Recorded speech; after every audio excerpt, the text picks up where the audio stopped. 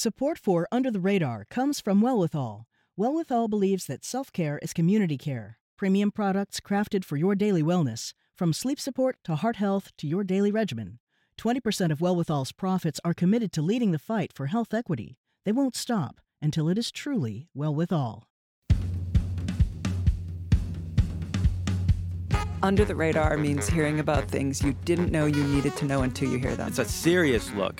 Hear about the issues that don't get the attention they deserve. Under the Radar doesn't get caught up in the day-to-day. Surfacing issues that are not talked about in mainstream media. I think it's something that connects us to each other. Under the Radar is all about discovery. I can be guaranteed voices I haven't heard before. But also the questions. Under the Radar is one step ahead. I'm Callie Crossley. This week on Under the Radar with Callie Crossley. 2020 marks the centennial anniversary of women's right to vote in the United States, and the years leading up have been rife with powerful female-centered cultural moments, from the Me Too movement to an entire slate of qualified female candidates for the Democratic presidential candidacy. 2 years ago, looking forward to the 2020 centennial milestone, founders of the organization 2020 Women on Boards announced the group's vision to boost the number of women on corporate boards by 20%. Has it happened, and why does it matter? We're taking a forensic look at the numbers. Later in the show, almost from the beginning, the story of women in hip-hop has been sidelined, diminished, or erased. Now a new book, God Save the Queens, The Essential History of Women in Hip-Hop, is writing the record, telling the story of women's legacy in hip-hop. It's our March selection for Bookmarked, the Under the Radar Book Club.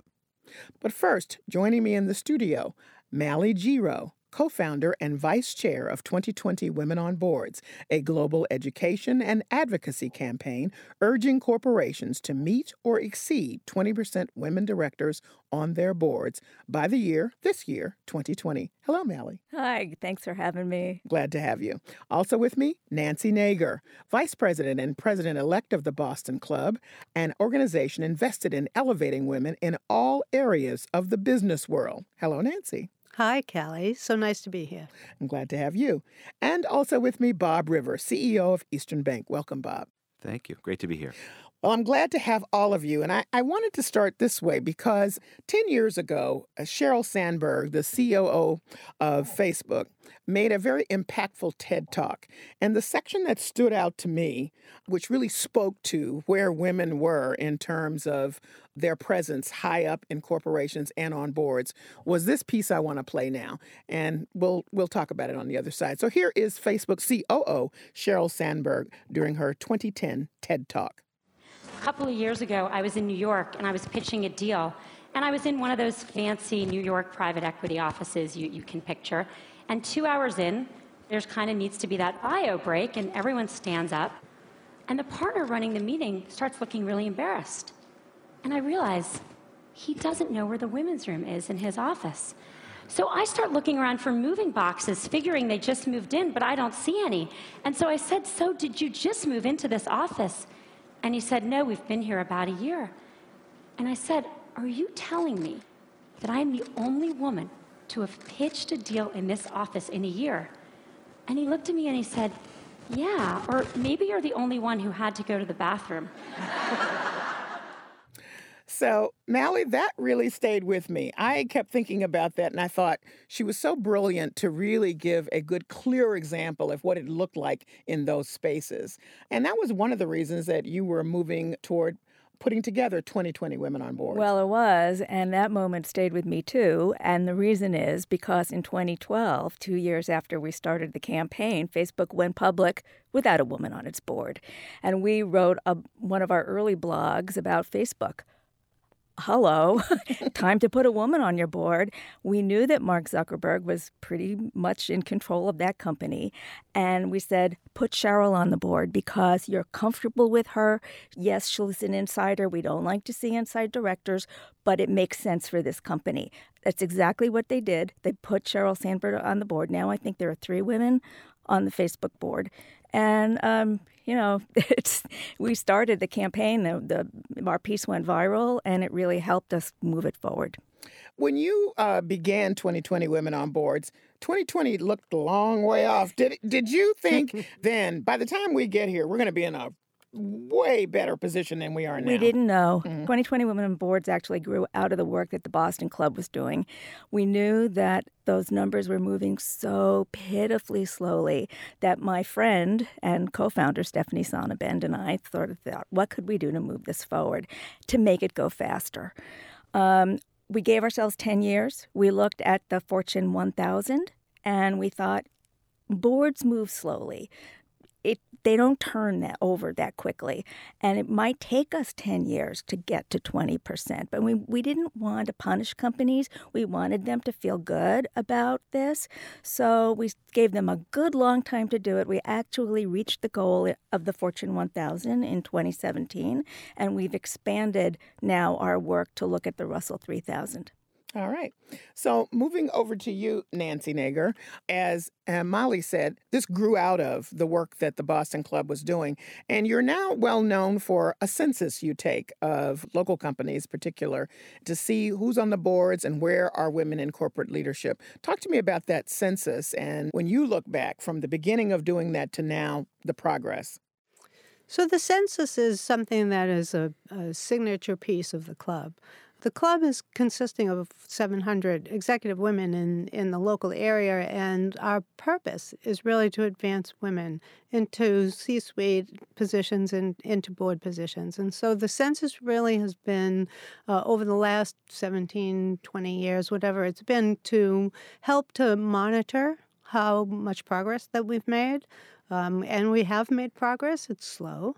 But I think what do you mean specifically when you say we've made progress? We've made progress in that we've increased the number of women on corporate boards. And all of our top 100 companies that we have been monitoring have now not any 0 zeros, meaning that there are women either in the board or in the C-suite.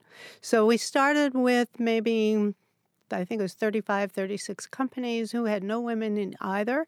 And now, just this year, we're very proud to say that we have 0 zeros. But one and done is not where we are. We need to continue. We need to advance. We need to place more women on corporate boards.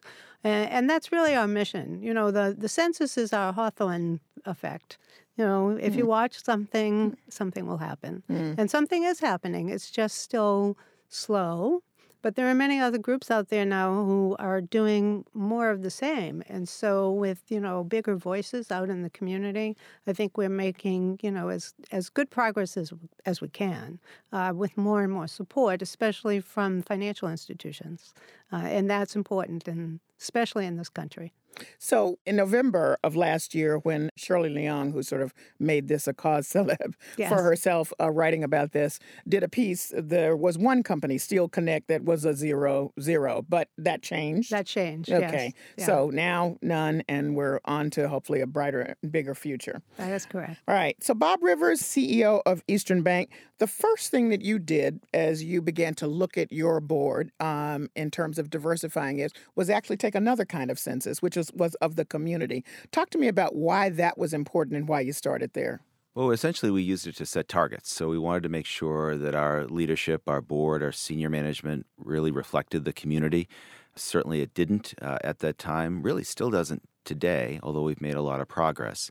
And simply what we did is looked at the markets we were in and set up targets. People don't like the word quotas, so I'll use targets, but they were very intentional targets around representation from women, people of color, members of the LGBTQ plus community, and really attacked our board, which is a very big board. There's 12 directors, and there's also 2 other groups that are part of our board that make up 150 people. And of that 150 people back 10 plus years ago, it was 92% white males. Today, we have more than 50% women, people of color, and members of the LGBTQ plus community on that board. We shifted it over that period of time. To Mally's point, it does take some time because of turnover, but we went at it every year through our nomination process relative to those targets, reset and said, so who are we looking for today?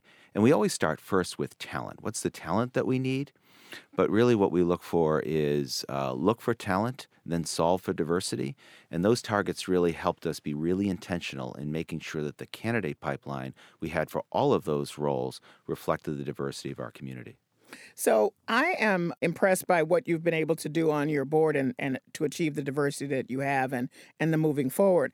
But I'm also really impressed by your personal story that you say was instrumental in making you think more broadly about why this was important.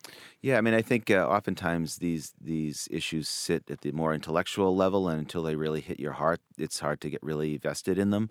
For me, there's been a number of stories along the way, but with respect to gender equity, it started with my mother. My mother was a valedictorian of her high school class here in the Boston area. The valedictorian always earned a full 4-year college scholarship. This was my mom in the late 50s, very poor family. That scholarship meant everything. Without it, there was no going to college. Unfortunately, for her, she was the first female valedictorian in her high school, and so instead they decided to give it to the next highest ranking graduate, a young man, the 4-year scholarship instead. Thankfully, my grandmother, her mother, and one of the nuns at the school really were forces of nature, took up my mom's cause, and insisted that they give my mother that 4-year scholarship as well, which she received, went on to Boston College, graduated, and was a teacher back in Boston for 30 years. And now compare and contrast that, you say, with what happened to you when you got ready to apply for work at the bank and how you were treated. Oh, it was very different. I got into the banking business at the encouragement of my father. I was going off to study business at Stonehill College and packing bags in the supermarket and really loving it. And my father decided, well, you really need a business degree. You should go up and apply to be a teller at the local bank. Well, I really didn't want to do that. So I went up one afternoon after work. I had been working in the stockroom. I'm in jeans. I'm in a dirty T-shirt. I made no attempt whatsoever to clean myself up. And I walked in and I said, well, I'll dutifully go in and I will apply. I will not get the job. And that will be that. And I can go back to packing bags and stocking shelves for the rest of my summer. Well, as it turned out, the manager of that branch, who actually became later the president of that bank, was looking to breed the very small group of men in that organization, which were all at the senior level. So basically, I was hired as a teller so I could be part of this training program. So I got the job, much to my shock. And so did another young man that graduated after me. And other tellers were hired, all women, but we were treated very differently. In the summer, we were taken off the line. We went into the mortgage department, the tax department, finance. We were rotated around the bank while no one else ever left the line. And it was at that moment that I realized that despite the fact I didn't grow up with a silver spoon in my mouth, I had been certainly born on first base. And because as a straight white male, it made me first mindful of the advantages that we have, and certainly that led to the start of my career. Needless to say, not long after I left that bank. Mm-hmm. If you're just tuning in, this is Under the Radar with Callie Crossley. I'm Callie Crossley, and here with me are 2020 Women on Boards, Mally Giro, the Boston Club's Nancy Nager, and Eastern Bank's Bob Rivers. You just heard him. We're discussing ongoing efforts to increase women's representation on corporate boards. Let me go back to you, Mally, now, because Bob has talked about intentionality.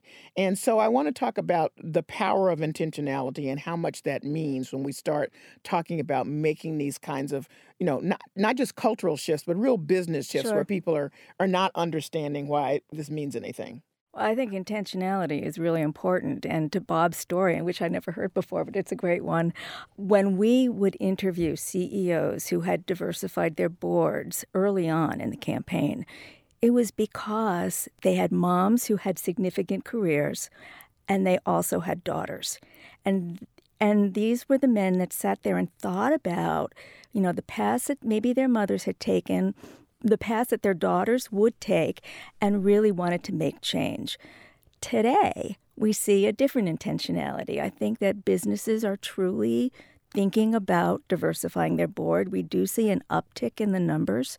Breaking news last week was the Goldman Sachs CEO who said that they would, in 2021, not invest in companies that didn't have at least one diverse board director, and with an emphasis on women. And I think that's a new kind of intentionality, that people are really beginning to look at this issue and take it seriously. The other thing that I think that people don't realize is that, you could listen to this and say, well, this is good. We should be doing this. It's the right thing to do. And it is. But it actually pays off. There is a bottom line consideration here, Nancy. Speak to that. Yeah, that's exactly what I was just thinking. I think, in terms of what Malia just said, it's so true. The intentionality is changing, and I think there are a lot of corporations now saying, well, I've seen the research. I know that if I have a more diverse board, my bottom line could improve. And this country is, very focused on business and making money. So I think that speaks a lot. I know in the early days when we at the Boston Club would go out to visit all of these corporations and talk to CEOs, we had to do a little bit of education around that. They would say, why do we need a woman on our board? We just want a qualified candidate. What's the difference? As if women can't be qualified, but continue. Right, exactly. But I mean, I used to say to them, we have qualified candidates. They just happen to be women. That's not that they're not qualified. There was a lot of conversation, a lot of education, and now it's very different. Either everybody knows why they want a woman on their board, or they just don't talk about it anymore, and they say, okay. And because we're watching, and I didn't mention before in the census, and I think I should mention that, we do this in partnership with Bentley College. Yes. Tony Wolfman, Susan Adams, Pat Flynn worked very hard on this. So I want to make sure that they get their due credit. Mm-hmm. Talk about bottom line considerations, Bob, because, people look at you and they say, that's good for him, but, is it going to work for me? Oh, absolutely will. Certainly the studies bear it out. Our own experience bears it out. We just posted our third consecutive year record earnings, and that is a direct function of the diversity we have in our leadership team. That was our pursuit for diversity. It wasn't for aesthetics. It wasn't to avoid negative press. It was really to drive a much more robust collective mindset, as we call it, to solve more complex problems in a rapidly changing world.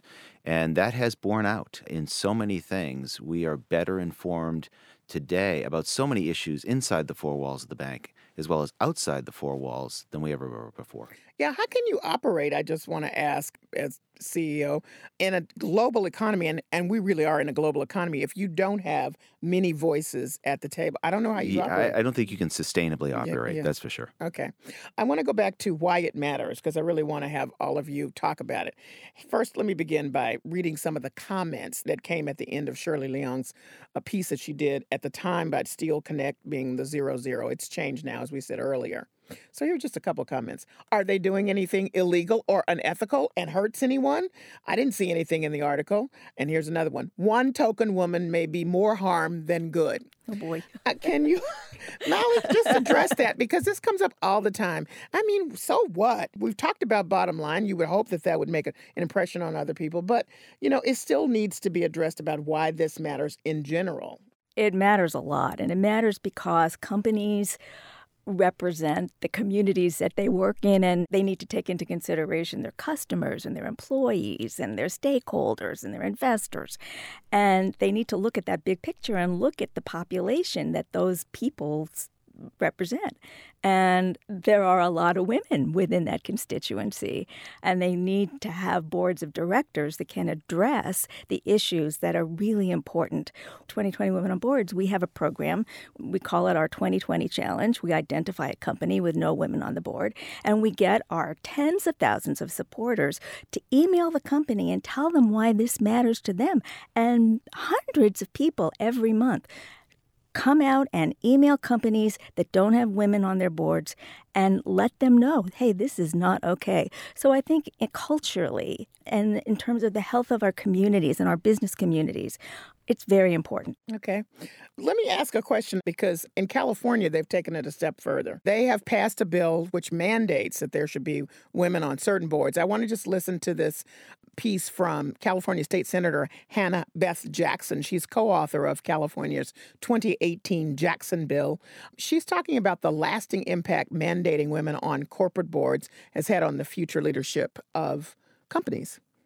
Well, what we do find is that when you have women on corporate boards, they tend to find and be interested in bringing women into management positions. Again, when it's an all-male board, there's a real reluctance to look outside, if you will, their comfort zone, the traditional box, for non-male leadership. And when you have women in these positions of power and influence on corporate boards, they tend to be the ones that are willing to look to women for leadership.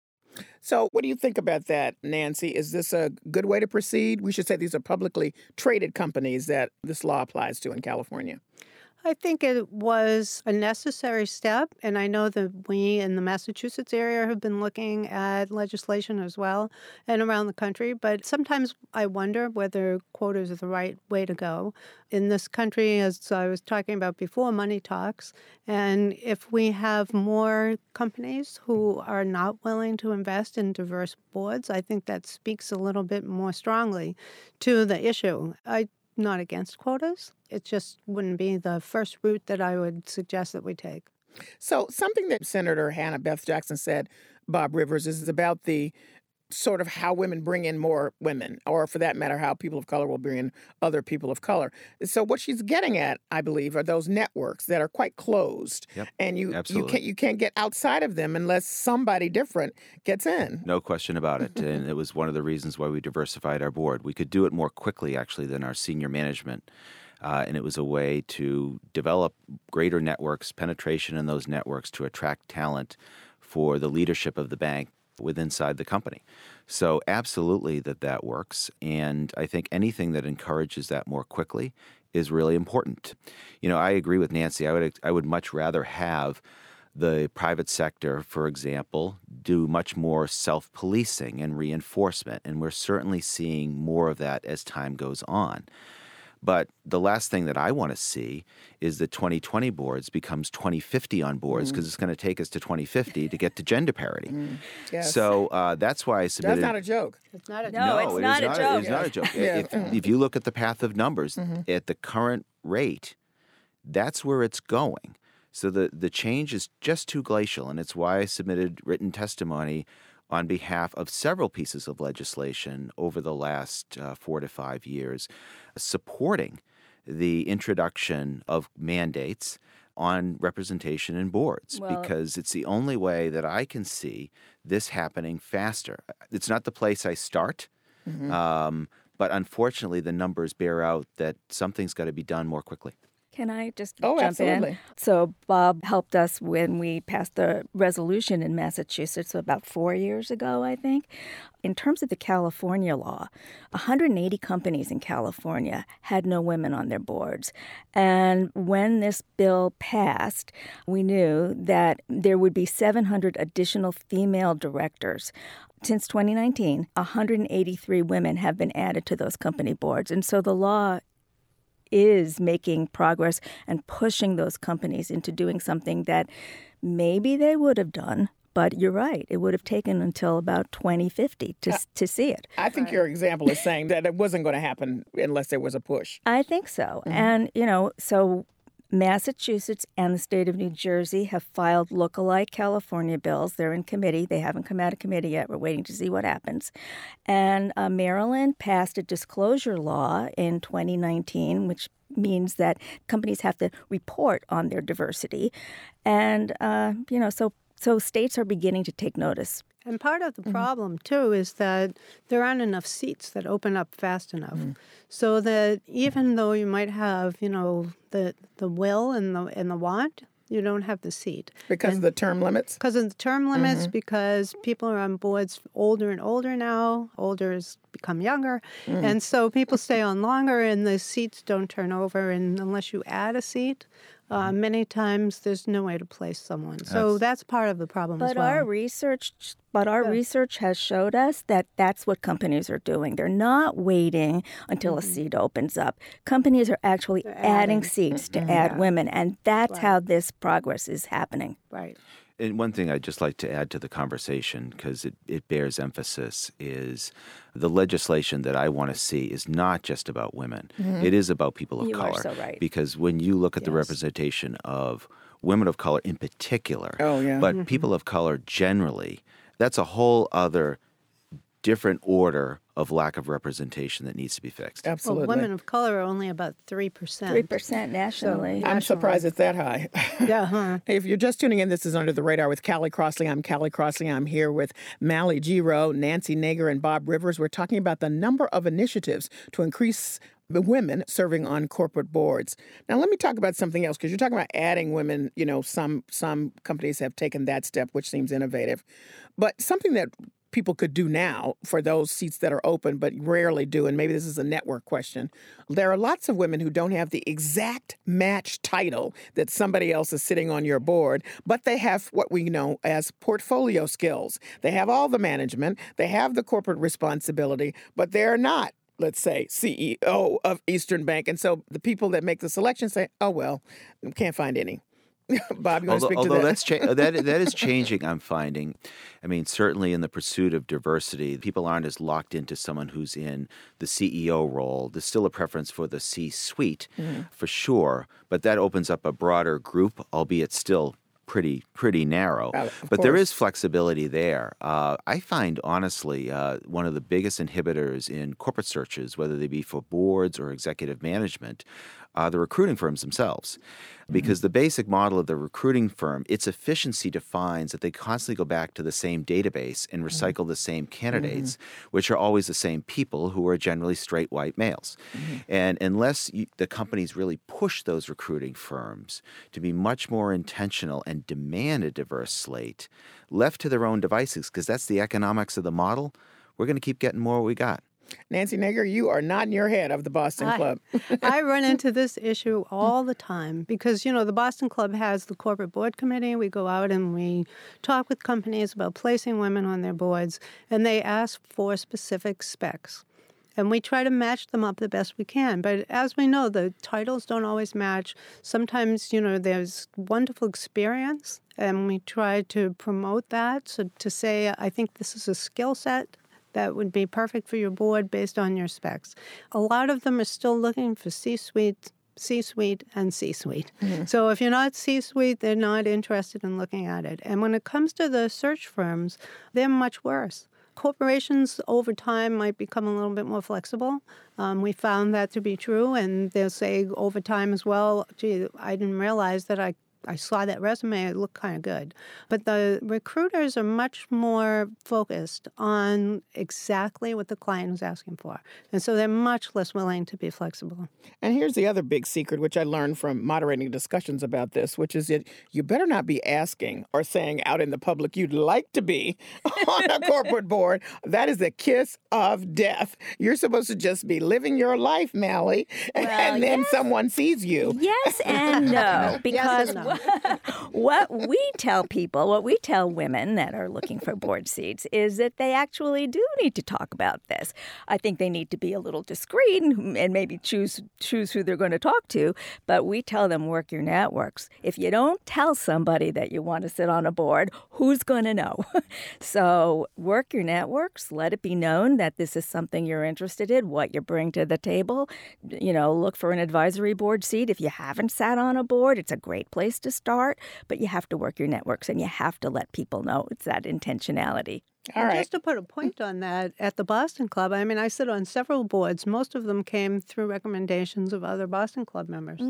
Well, that's good because it was a time where, other people on boards would recommend it, particularly with people of color. And it's like, if I can't get Ann Fudge, I don't want anybody. That's right. And I love you, Ann Fudge. But that's right. And what we were seeing were a small select group of women who were becoming overboarded, just like their male white CEO compatriots. And what we're seeing now is a much more broadening of the definition of what makes a qualified director. So it's a good thing to see. We're seeing younger women. We're seeing women with different experiences, different titles. And this is also a matter of pay equity. Yeah. Because we've done a lot of work. I happen to sit on the Boston Women's Workforce Commission for the mayor. And we've been really focused on pay equity on what I call sort of a lateral level and making sure the comparable positions. And I think in most companies, those gaps are relatively fewer, to be frank. Certainly in our company and in many others that really pay attention to this, that's not where the problem lies. The problem is really more vertical. And, Citibank highlighted this recently. It has been tracking it the last 2 years. They looked at horizontally and said, well, people are paid pretty much 99 to 100% relative men, women, so forth. But if they added up all the compensation of women, all the compensation of men, what they found was the men were, first study, 29% higher, second, little better, 27% higher, and that's a direct function of what we're talking about here. To the extent that we don't have diversified boards, we're not tapping into the networks, we're not intentional about diversifying the senior leadership and having more women CEOs, that pay equity gap is never going to go away. I would agree with you, and I shout out to Salesforce, the company that did the hard work of doing the audit on those salaries, those comparative salaries, and made them equitable. So now let's go back to the numbers. Now, you wanted 20% by 2020, Mally. Yep. We're here at 2020. Bob's already thrown down the challenge and said it can't be 2050. We know by the 2006 study by the Wellesley Centers for Women that 3 or more women on a board is where you start to feel, or women feel like they have a critical mass and can really make an impact. So there should be more numbers, not just the token one that this commenter said to Shirley's article. So how do we get there? Good question. Well, in 2010, Stephanie and I said we're going to give ourselves 10 years and then we're going to be done. And in 2017 rolled around and we got to 20% in the Fortune 1000 and we started looking at the Russell 3000, and last year we hit that too in the Russell 3000. Now these are averages. It's not every company, but the on average. And then we decided, okay, we're not done here. So we hired a new CEO. She actually is in L.A., Betsy Berkemer-Creder, and we are going to, at the end of this year, because we have a big celebratory year, like the Women's Right to Vote, and our 10th anniversary, we're actually going to announce a new goal and probably a new name. Okay. And there's a lot of talk about parity. One of the things we talk about is gender balance. And you're going to be seeing new information from us because we are very determined to keep this going. Oh, well, breaking news. I love it. Thank you. What would you have to add to that, Nancy? Anything about just looking forward on these numbers? Well, first of all, you know the saying about women on boards. 1 is invisible, 2 are conspiratorial, and 3 is neutral. So to your point, 3 is, but we have to look more at percentages. But that's a general rule of thumb. And, we're all supporting continuing this effort. We can't wait until 2050 to get parity. We certainly support 2020's efforts, or whatever you're going to call yourselves now. 2030, I don't know. And the Boston Club continues to monitor, to get out there to try to place more women on boards. Right now, we're at 24% of women on the top 100 public companies in Massachusetts. It's up from 21%.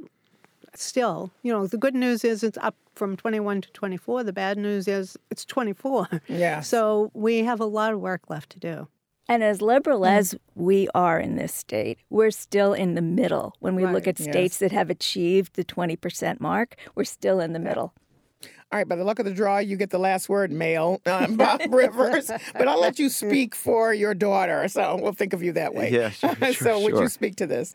Sure. I mean, I hope we make much faster progress than we've made, and I'm afraid that legislation may have to drive it. I do think if you want to call it a rule of 3 minimum, that is a great place to start. It's how we've constructed our board. We have 3 women on our board. That is still 3 short of what we need to have. We have a 12-member board. We're shooting for 6. We do have 4 people of color on our board. But again, we don't have the representation in terms of certain ethnicities that we'd like. So I think being intentional at the end of the day, this is a very simple thing to do. I recognize it's not easy. But unless you set a goal and really go for it, you're never going to get there. Well, I think that's a good place to end. And I thank you all for joining me. Thank you. Thank you, Callie. Thank you, Callie. Mally G. Rowe is the co-founder and the vice chair of 2020 Women on Boards, a global education and advocacy campaign urging corporations to meet or exceed 20% women directors on their boards by the year 2020. Nancy Nager is the vice president and president-elect of the Boston Club, an organization invested in elevating women in all areas of the business world. And Bob Rivers is the CEO of Eastern Bank. Coming up, even if you're not a hip-hop fan, you may know the names Queen Latifah, Missy Elliott, and Nicki Minaj, women whose hip-hop songs catapulted them from the rap genre to pop culture personalities. But there were many women who laid the pathway for their success whose contributions in hip-hop have been diminished or erased. Not anymore. God Save the Queens, the essential history of women in hip-hop, captures it all. It's our March selection for Bookmarked, the Under the Radar Book Club. That's next. This is Under the Radar with Callie Crossley. I'm Callie Crossley.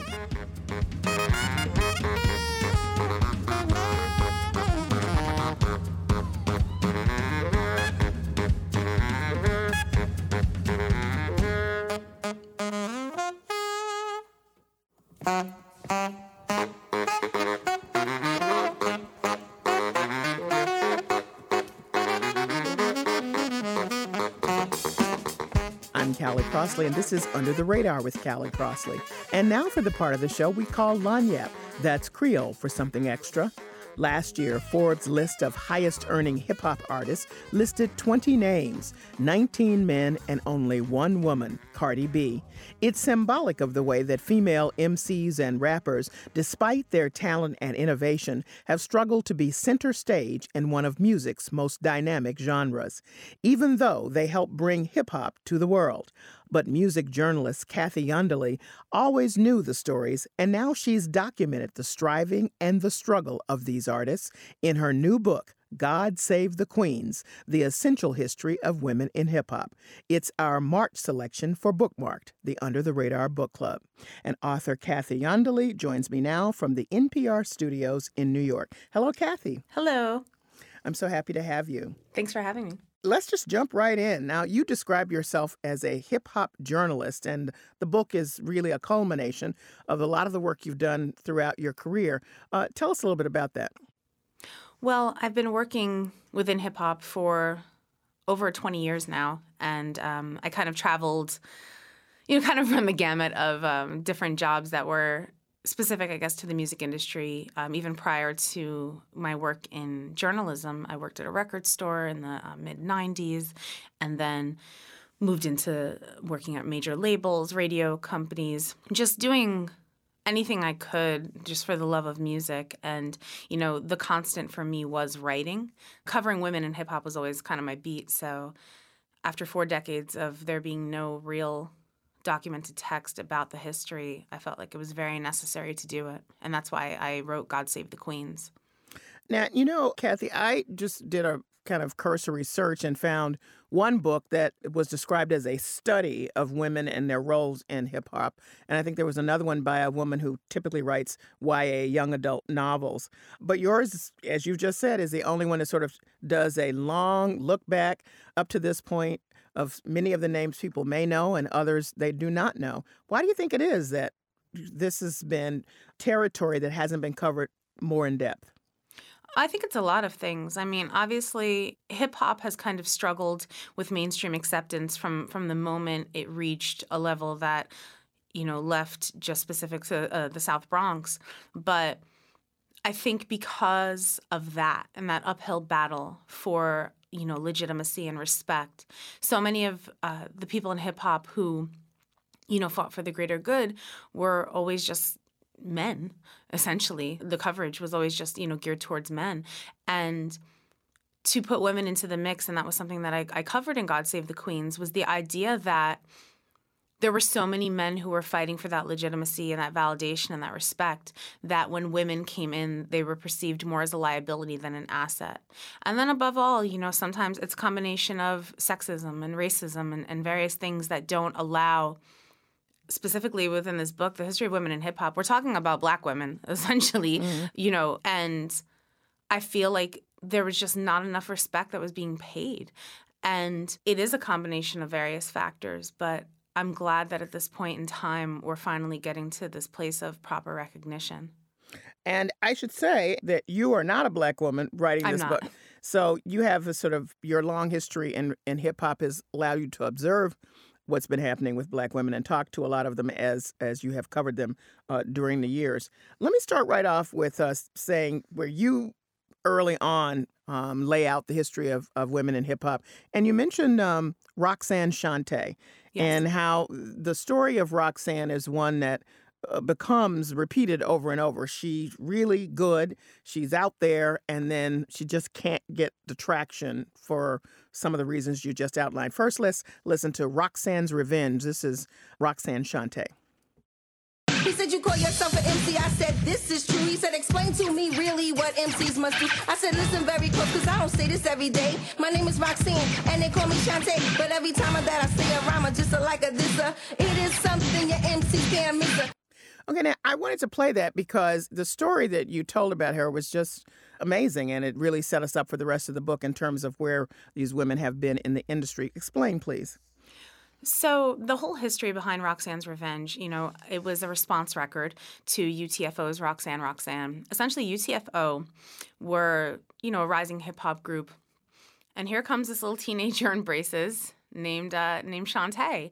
And she said, well, I could battle them. Now, Shantae had already had this reputation of being a neighborhood battler, one of the best, in fact, even for just being a child. So they cut this record, Roxanne's Revenge, where Shantae assumes the title of Roxanne. And she, personifies this woman. Because in the original Roxanne, Roxanne, they're trying to kind of make fun of this. It's kind of the equivalent of catcalling, when a girl's walking down the street and they're like, psst, psst, and she doesn't say anything. And they're like, all right, well, forget about you. You know what I mean? That was essentially the embodiment of that track. So with Roxanne's Revenge, she's basically attacking them all, Kangol Kid, all the guys in UTFO, and saying, no, there's a reason why I don't want to respond to you. There's a reason why I'm not attracted to you. And Mr. Magic premiered on Rap Attack, and she skyrocketed from there. But what I took away from it is after that, she had all this talent. She was in the moment. She put herself forward, and then she just could not get traction after that because there seems to be jealousy. Was she a threat? Whatever, but couldn't get in like the guys. The guys went on, but she could not. Well, I think there was a level of comfort to which her success, there was a ceiling to it in the eyes of the men, right? You can become successful, but you couldn't become too successful. It seems symbolic to me of what happened with women as you continue to portray their stories through this book. They make a splash. She was boxed out. Right, exactly. So hip-hop, for people who don't know it, started in the 70s.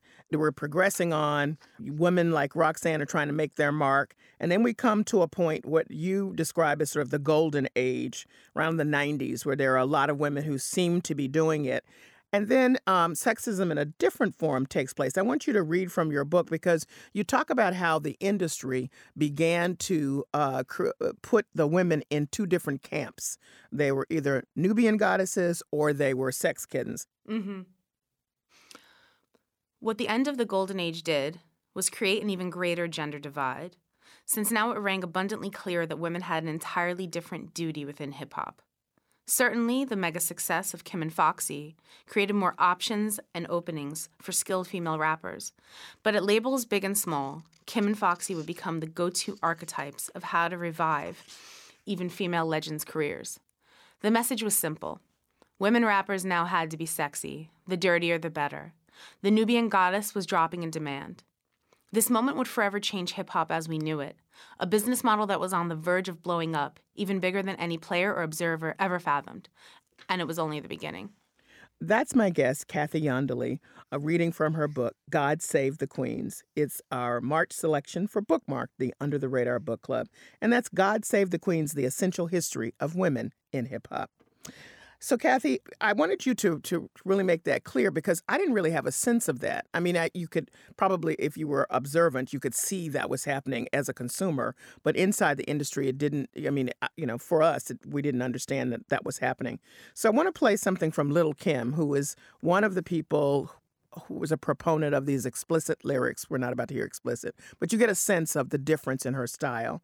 And this is from a cut called Not Tonight. City, send it off with the 850. Y'all missing the buck with the bump. Biggie in the truck, in the buck to my double. Let me see you do the bank head if you're richest. It's the rap made West, the QB. And I got all my sisters with me.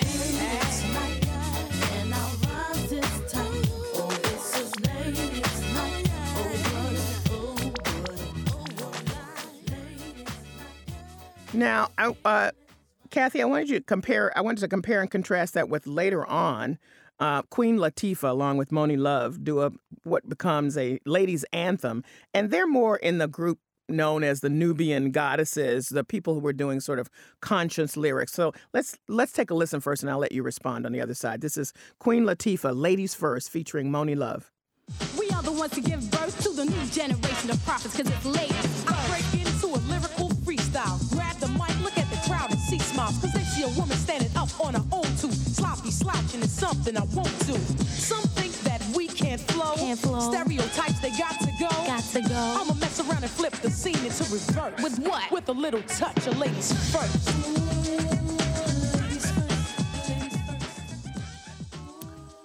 Kathy, I thought those were two really good examples of what happened. And what you say in your book, as we progress through the time leading up to today, is that this divide, to some large degree, still exists. Absolutely. And I just want to make clear that the Nubian goddesses versus sex kitten debate was something that was actually entrenched amongst the women in hip-hop, how they regarded each other. It wasn't my own kind of like overarching analysis of it. That was something that Rah Digga had informed me about, that they looked to each other and made those judgment calls based upon just even the marketing or the type of music that was being made. I think those are two excellent examples of songs. Not Tonight, actually, the remix called Ladies Night, which is what you were playing by Lil' Kim, follows what was in 1989 Ladies First with Queen Latifah and Monie Love. And there were two different things happening, I feel, that led to this that I think still exists today. The way music is made in the interest of sex positivity sometimes gets regarded as raunchy or nasty or dirty or explicit. And there are certain artists who continue along that line in the promotion of that sex positivity and sexiness. And then there's others who go in a different direction. And I think both are equally amazing for hip-hop and music in general.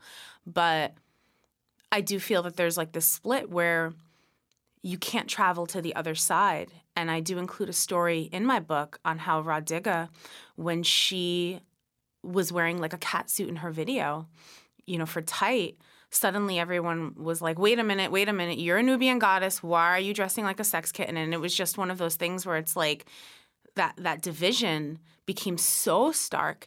And it's amazing how the only artist during that time period who kind of traveled down the middle in some ways was Lauryn Hill.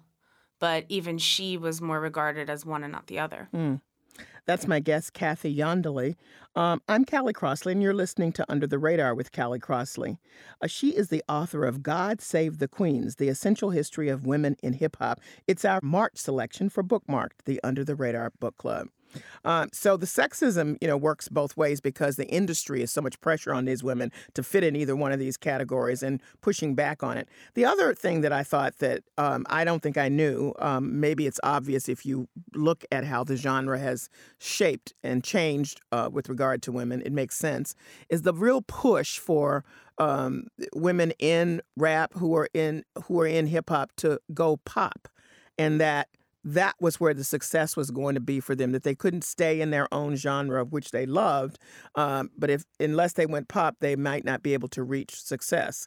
And I began this conversation by saying Cardi B was the only woman on the Forbes list, and she has definitely reached out in many other ways beyond hip-hop. So explain that, if you would.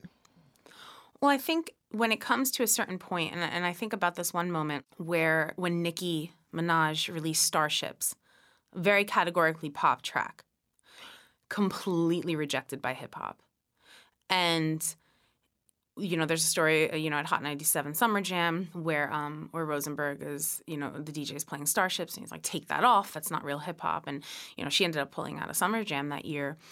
I think there was just a resistance. There was a resistance to put hip-hop into the mainstream in so many different ways. But I think because once you get more towards the mainstream, women in hip-hop were thriving. There was a pushback from hip-hop. And it's interesting to me because I think this is the point where we come to figure out if you're a pop artist who's rapping or a hip-hop artist with a mainstream appeal. And that's a debate that I still think we're trying to figure out. But I would regard Cardi and Nicki, Lauren, Missy, any of the artists who achieve that mainstream success, they are hip-hop artists at their core, and they just happen to have mainstream appeal. But to go as far as regarding them as pop artists who are rapping, I look at Flo Rida or Pitbull, artists like that who are more pop artists. But I think once you get to the side where you do have the mainstream acceptance, for whatever reason, hip-hop gets a little upset. Well, and you made the case with regard to TLC. Yes. I think a lot of people would just consider them pop. I don't know that I knew that they had really a hip hop, history. So here's a cut from TLC with a song that most everybody knows by them, Waterfalls. But all the praying just ain't helping at all, 'cause he can't seem to keep himself out of trouble. So he goes out and he makes his money the best way he knows how. Another body laying cold in the gutter. Listen to me. Don't go chasing waterfalls. Please stick to the rivers and the lakes that you're used to. So I didn't know till I read your book, Kathy Yondelie, that there was supposed to be a rap component of that. And, it just got erased and the song became something else. Quite successfully, but there it was. Yeah, Left Eye. Left Eye was a hip-hop artist. She started as a hip-hop dancer. She was a rapper. She was an MC. And being in a group like TLC, especially with their first album, Ooh, on the TLC tip, they cover a lot of interesting topics. I mean, they talk about the Tawana Brawley rape trial. They really cover a lot of social topics and just political topics, and even Waterfalls. If you listen, Left Eye's verse was buffed out of the radio edit, but she's even T-Boz. What they're singing, they're talking about the AIDS epidemic. They're talking about police brutality. They're talking about so many different things in their music.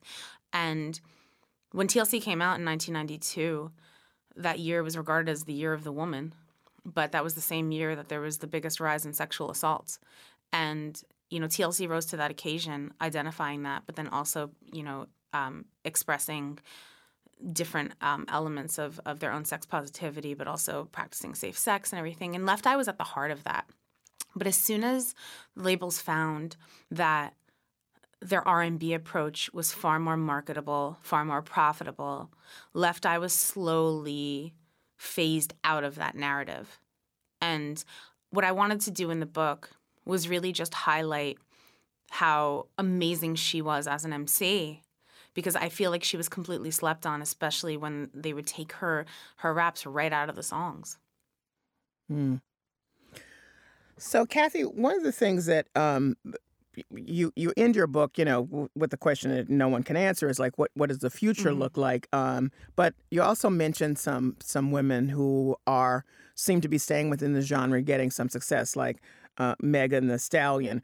I note that at the end of January, Billboard did a piece called 15 Hip-Hop Artists to Watch. Once again, there's a gender divide. There are 2 women on that list of 15. One is called Cash Page, and the other one is Leighton Green. I don't know either of them, but there you have it. It's sort of following what you've done in your book and tracing the history. But yet they are there, and they seem to be not pop artists, but actually hip-hop artists. I don't know if you know them, and what does that say to you that at least they've been they're on the list of 15 to watch in the new year? It's so hard when you think about those lists, right? Because I've been in rooms where those lists are being generated, and the list will start out as 15 men, and then it's like, wait a minute, all right, who are we going to pull off? You have to have women because somebody's going to talk, and that's literally how the conversations go. I'm not saying that's how the conversation went with Billboard, but I've been in those rooms, and I've heard the conversations where it becomes more of quota over quality. Those 2 artists are actually pretty talented, so I'm happy they made the list. But again, there's so many more. But then, unfortunately, once the number racks up and it doesn't lean in the favor of men, it becomes a list of women in hip-hop. It becomes the same song. And I just hope that we get to a point where, women in hip-hop, female rappers, are just regarded as rappers, are just regarded as MCs, and there's not some sort of, descriptor at the beginning specifying that they're part of a different categorization. Because in the end, they're all talented and could compete with the guys any day.